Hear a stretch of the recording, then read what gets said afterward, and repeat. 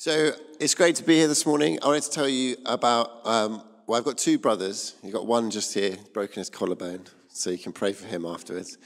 But I want to talk about my other brother today. It's called Dan, and he goes to this big church. He used to go to a big church in London. He's moved up to Glasgow now. But this big church in London had a great worship team. And one of their ministries as a church was to take their worship team to smaller churches and to do a whole day talking about worship, doing some sessions, doing practitioner stuff with the instruments, and then they would finish the day with a big worship session, and they would worship the Lord together with these guys to empower smaller worship teams. And one day they were really struggling for musicians. They were really scraping the barrel because they gave me a phone call. They were like, "Luke, we need a drummer. Can you play?" And I can't play the drums. So they must have been really desperate. I can't play the drums. But we went there. I was really buzzing to just get involved with this amazing worship band and these great musicians. And the day was going really well. And I was thinking about playing at the end of the day, and I was starting to get excited as the time approached. And we got to the bit where they do the big worship session, and I was just getting ready to go. And the worship leader came up to me and he said, "Hey, Luke, one of the things we love to do when we go to these places is just to look out to see if there's any really great musicians and invite them to join us for the session at the end to empower them and encourage them. And that guy James is great at the drums, so we're actually going to get him up to play the drums today. I hope that's cool with you." I was like, I was absolutely crestfallen. Sweet baby Luke was so upset. And I was like, "Oh, that's such a great idea. I love that idea. Great." So they start worshiping, this great band. They get us into the presence of the Lord. People are just there, lost in wonder at the foot of the cross. And I was stood there, arms folded, staring at the drummer, scrutinizing his every beat, just thinking, that was my moment. Should have been my moment. Well, we're talking about the glory of the Lord today.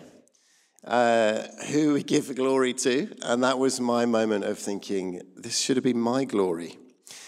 Because I think we're all creatures who are wired to worship, right? We're all wired for worship, and some of us, we worship God, but we worship TV, or we worship a football team, or food, our relationships, our money, and I think we're all guilty of worshiping ourselves. And the other thing I think we're wired to do is to give glory. We give glory in lots of different ways. Some of us give glory to God, but we often give glory to other people, to places or things. And I think we all give glory to ourselves. And as I was waiting to play the drums that day, I was waiting to give myself some glory by playing the drums in front of people. So my question and my challenge for us today is a simple one. It's who gets your glory? Who gets your praise? Is it God? Is it Sheffield Wednesday? Commiserations, if it is. Is it yourself? Because I think that question, who gets your glory, who gets your worship, it is the most crucial question for discipleship, or it's right up there with the most important questions that you can be asking yourself all the time. Because if you don't, before long, you realize that you're not actually giving glory to God, it's actually going into the mirror, and that is a dangerous place to be in. Because you'll be pleased to hear that we want to be a God-centered church. Hallelujah. We're here for God's glory. We're here to worship Him. And we're doing that so that we can be a church for the city that operates out of the overflow of worshiping God, of giving Him the glory. Because as Tom expressed last week, we want to let the Great Commandment inform us to be a church of the Great Commission. So in other words, we want to love the Lord our God with all our heart, soul, mind, and strength. Love our neighbor as ourselves so that we can go and baptize disciples of all nations. And it's one of the reasons why we're going into this season of doing Make Room on a Wednesday. It's a really important time for us as a church to look towards the Lord, to seek His face, and to get that hardwired into us that we're here first and foremost for Him. And so on a Sunday, we want to support that. So we are going to be doing a 3-week series on this idea of ministering to his presence. So I've got a slide for that as well. We are thinking about what it means for us to give glory to the Lord as a community and as individuals. This is quite a strange phrase, ministering to his presence. Something that your crazy charismatic friends might say, and you're like, okay, chill out. It comes from 2 Chronicles, chapter 29, where there's a king called King Hezekiah, and he was one of the good ones. There's lots of good and bad kings. He was one of the good guys. So he came into power when Israel had all turned away from the Lord, and they were worshipping false gods. And Hezekiah came, and his job as king, he reorientated the nation back to the Lord. That was his job as king, and that's what he did really well. And he tore down all the idols, and he changed everything around. And he says this in verse 11 of chapter 29. He said to the people of Israel, "My children, do not be negligent now, for the Lord has chosen you to stand before the Lord and serve him, to minister before him, and to burn incense." And that's where we get the phrase ministering to his presence from. And we want to follow this ancient example of what it really means to commit to worshiping the Lord and to be a people fully orientated to him. And you may be sat here thinking, Luke, are you a bit confused, mate? You do know this is a church. I think we understand we're here to worship God. Like, that's kind of the point, right? And that is fair. But I realized that I don't think I fully grasped this simple concept, really. And if we go to the next slide, I think I want to just make it really clear what God, I think, has been speaking to me over the recent times, is that we're here to give God glory. We're not here to receive glory from God. That we're here to worship the consuming fire of the Lord. We're not here to consume from the Lord. We're here for the God of the city. We're not just here for the city, even though we do keep saying that.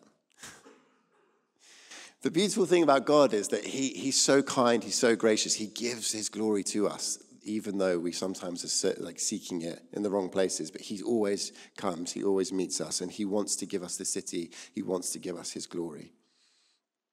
So to help us grasp these principles, over the next 3 weeks, looking at ministering to his presence, we're thinking about the tabernacle in the Old Testament.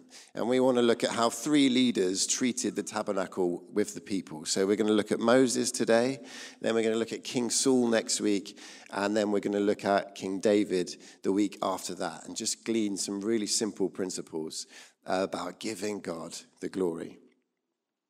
So what is the tabernacle? Do you know what the tabernacle is? Do you have a grasp of it in your mind?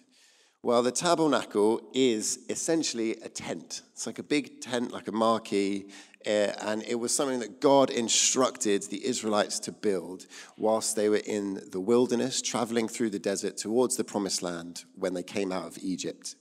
Because God, he wanted to dwell with the Israelites, he wanted to live with them, and he wanted to give them a place to sacrifice and to worship to him whilst on their travels.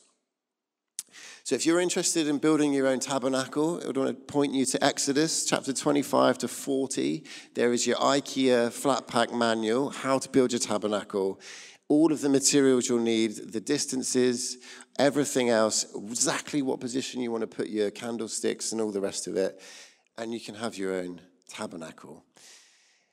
So God gives these clear instructions, and they're very, very detailed. And out of those instructions, there are 2 things I wanted to highlight that I think God wants to communicate through the tabernacle. And the 2 instructions that he gives, firstly, it's where the Israelites should camp. And it says in the Bible, they should camp where the glory of the Lord rests on the tabernacle. They should follow the cloud of the presence of God, and when it rests on the tabernacle, they should camp there. And the other instruction is that the tabernacle should always be right in the center of the Israelite camp, that they should camp with the 3 tribes to the north, 3 tribes to the south, 3 tribes to the east, 3 tribes to the west. It makes a cross, if you know it's look from a bird's eye view. And I think that God tells us through this that God's presence always leads his people. And it tells us that God's presence should always be at the heart and the center of the people of God. So when the Israelites finished building the temple, in Exodus chapter 40, verse 34, it says, the cloud of God's presence covered the tent of meeting, and the glory of the Lord filled the tabernacle. And God's glory settled there, and Moses could not enter the tent of meeting because the glory of the Lord filled the tabernacle. I wonder if you have a grid for that kind of glory, that level of God's presence that he literally couldn't even enter in. Like, it's an amazing concept to meditate on. So we've built the tabernacle, and we're going to look at Moses' response to that, and we're going to focus in on that this morning. So we're going to read from Numbers chapter 7, going to read verses 1 to 3, and then 10 to 18, which is the dedication of the tabernacle. And it says this: when Moses finished setting up the tabernacle, he anointed and consecrated it and all its furnishings. He also anointed and consecrated the altar and all its utensils. Then the leaders of Israel, the heads of the families who were the tribal leaders in charge of those who were counted, made offerings. They brought as their gifts before the Lord 6 covered carts with 12 oxen, an ox from each leader and a cart from every 2. These they presented before the tabernacle. Skipping to verse 10, it says, when the altar was anointed, the leaders brought their offerings for its dedication and presented them before the altar. For the Lord had said to Moses, each day one leader is to bring his offering for the dedication of the altar.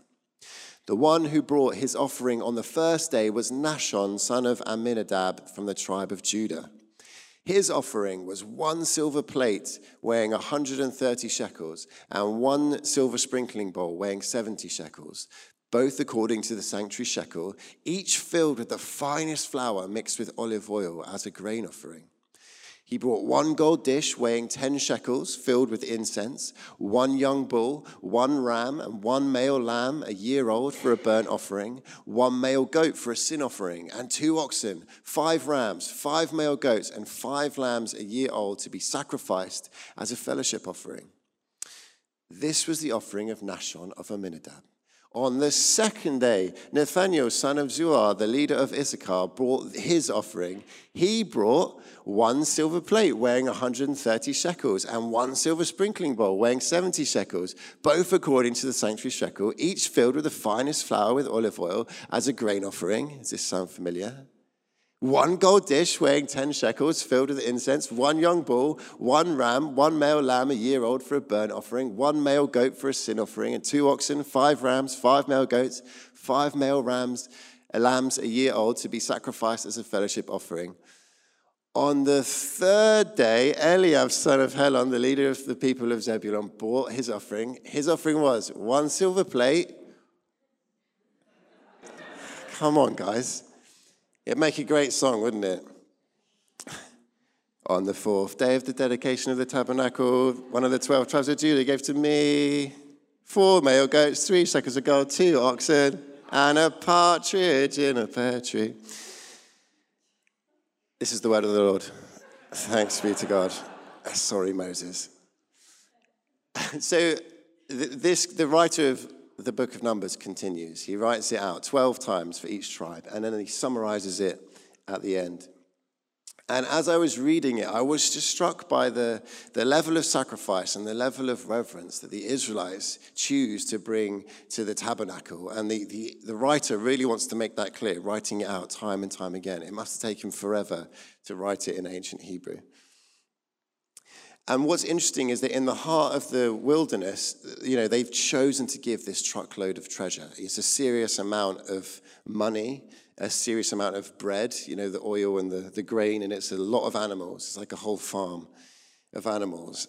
And the Israelites, if we think about where they are, they're on the road, they're nomadic, they're fleeing essentially, and everything they've got with them is their life's possessions, and it is their livelihood. It's what they're hoping to start a new civilization with when they get to the promised land.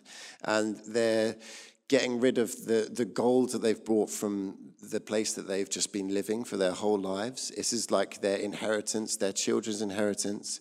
They're sacrificing the animals that are going to be keeping them alive for the next however long it takes to get to where they're going to. And it's their food, it's their bread that they were going to be eating every single day. That these guys, they're not just giving a token. It's not just a nice gesture to the Lord. Like, they are giving the things that are going to keep them going and their heritage. It's a genuine sacrifice of worship to the Lord. And it's something that costs them.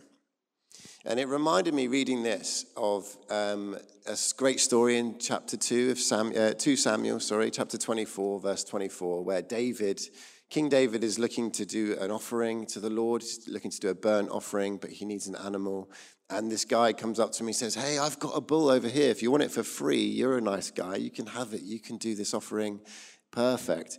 And David says in verse 24 to this guy, he says, I will not offer my God a sacrifice that costs me nothing. I will not offer my God a sacrifice that costs me nothing. And the Israelites, led by Moses here in the heart of the wilderness, they're making a costly offering. But they're choosing to do that because they want to give the God of all creation glory. Because he's chosen to come and camp with them, to dwell with them, to give them his presence wherever they go. And so to them, it is worth every single penny. So the question is, the challenge is, what offering of worship are you bringing to the Lord? And what does it cost you? And what does that communicate about who you give your glory to? Jesus brings this same challenge in Matthew chapter 6 on the Sermon on the Mount, where he says in verse 21, where your treasure is, there your heart will be also. And I think on the 12 days that the tabernacle was dedicated, the Israelites showed where their heart is. So next week, we've got our whole church weekend away. We've got 2 speakers. We've got a guy called John McGinley, and there's a guy called Wale. I met Wale many years ago, and we've kept in touch, and we're pals. We meet each other every so often. And a couple of years ago, we hung out at this place called David's Tent, which is a Christian festival where people go to worship, and it's from Friday to Monday of the August bank holiday. It's a big marquee with a big worship band set up, and they start playing on Friday afternoon, and they play all the way through, 72 hours, night and day, all the way to Monday lunchtime. And it is an amazing place. So we were hanging out on the Saturday, and we were just having a chat, and I was like, oh, what are you doing tomorrow? He said, oh, I've got to nip back to London because he leads a church.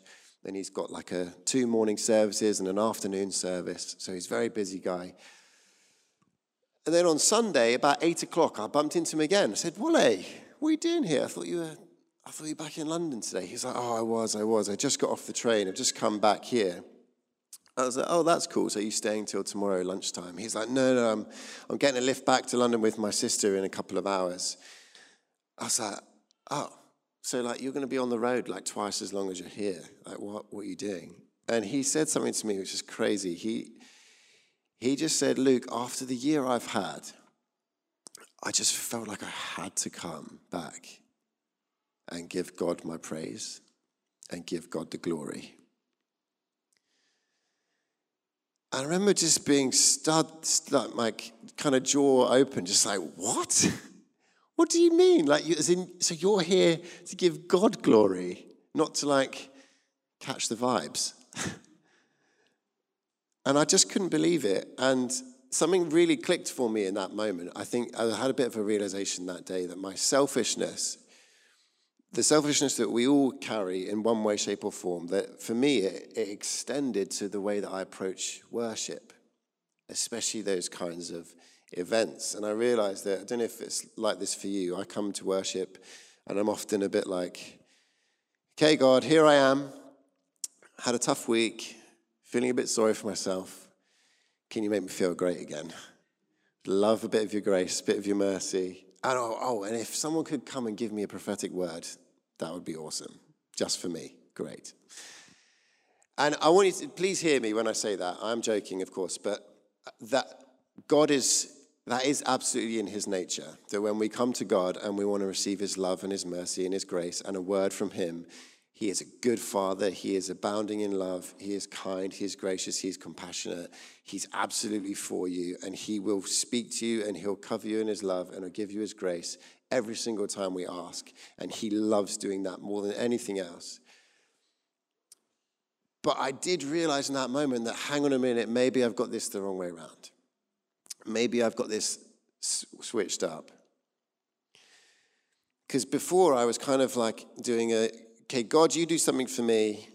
Out of that place, I give you the praise and I give you the glory. But looking at the scripture and the Bible, some of the great prayers and some of the heroes of the faith, you look at David, you look at Nehemiah, you look at Moses, whoever it might be, they start with, this is who God is, this is your character, this is your nature. And then they turn around and that's exactly what God is doing in their lives and are all around them.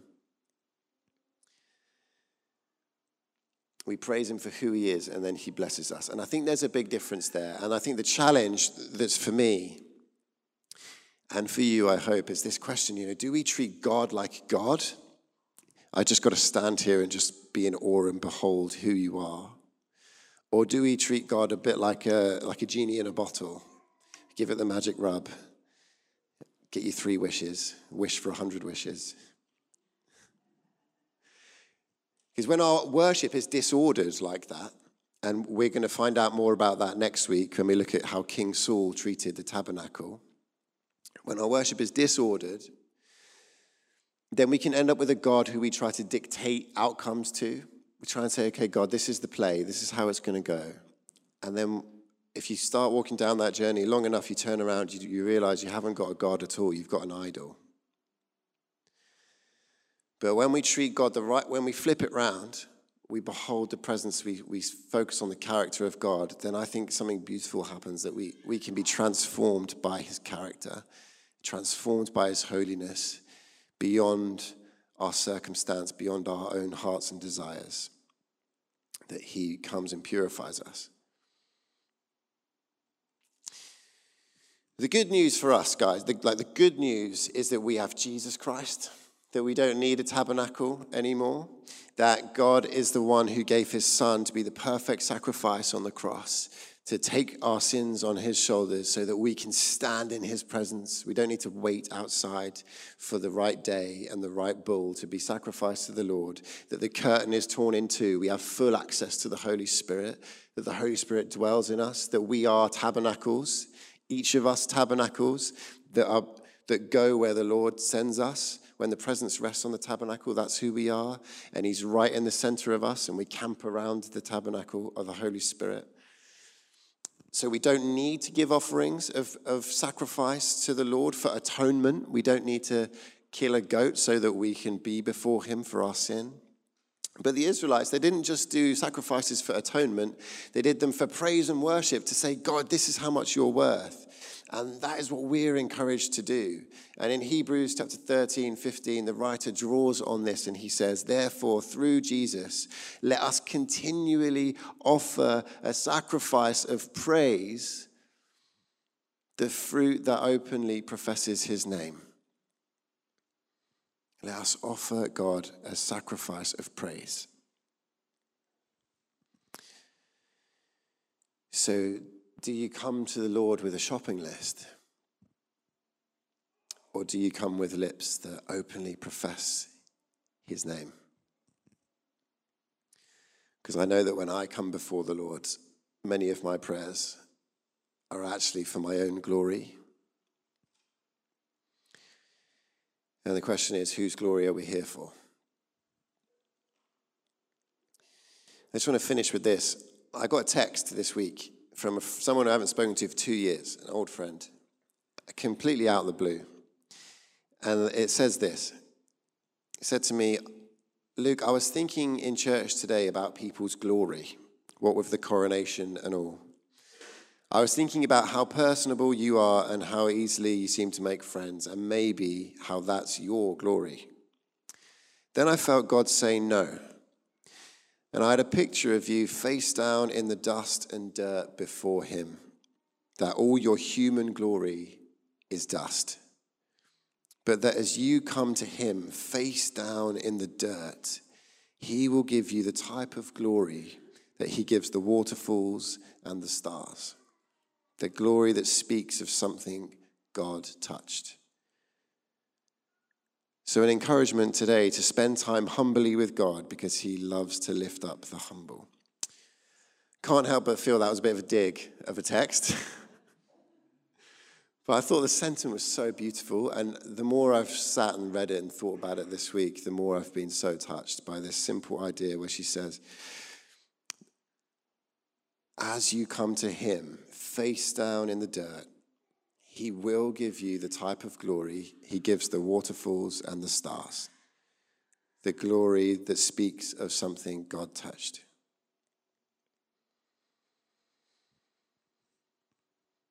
Because when I was playing the drums, when I was famously not playing the drums that one time, arms folded.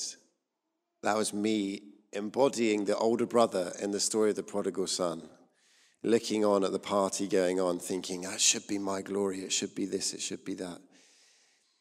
But I just sensed as I was preparing this, the Lord, as Tom encouraged us with the prodigal son story last week, he's calling us as a church into a time where we can be welcomed back into the Father's house. I think he wants to encourage us and call us to learn what it means to live in the Father's house with full access to him.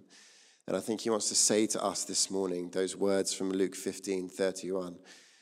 My son, my daughter, you are always with me, and everything I have is yours.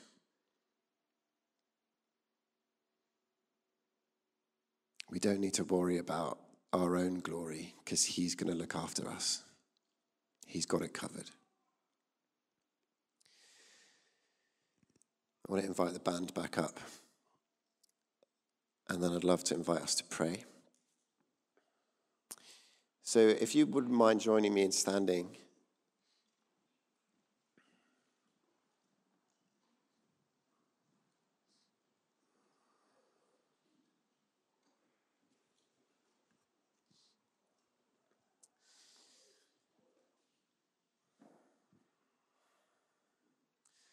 I just want to invite the Holy Spirit to come. I just want to encourage you to focus in on him. Take a deep breath maybe. It's been listening for a while.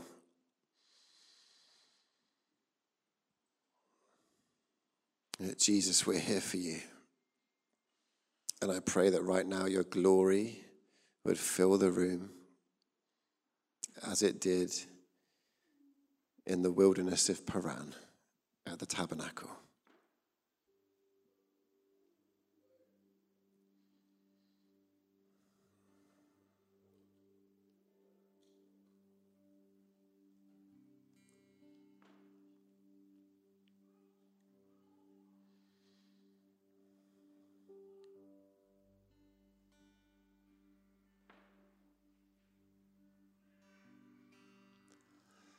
And Lord, I thank you that you love us so much. It's your joy to fill us with your love.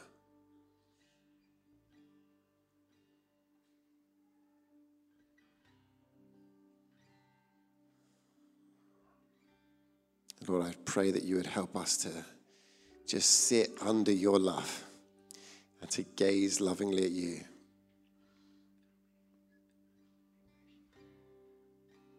That we would be disciples who seek to dwell in the house of the Lord, to gaze upon your beauty,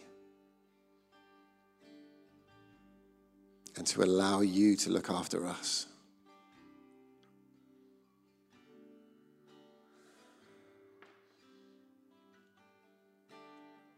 So, Lord, as we behold your glory now, I pray for all of us, older brothers,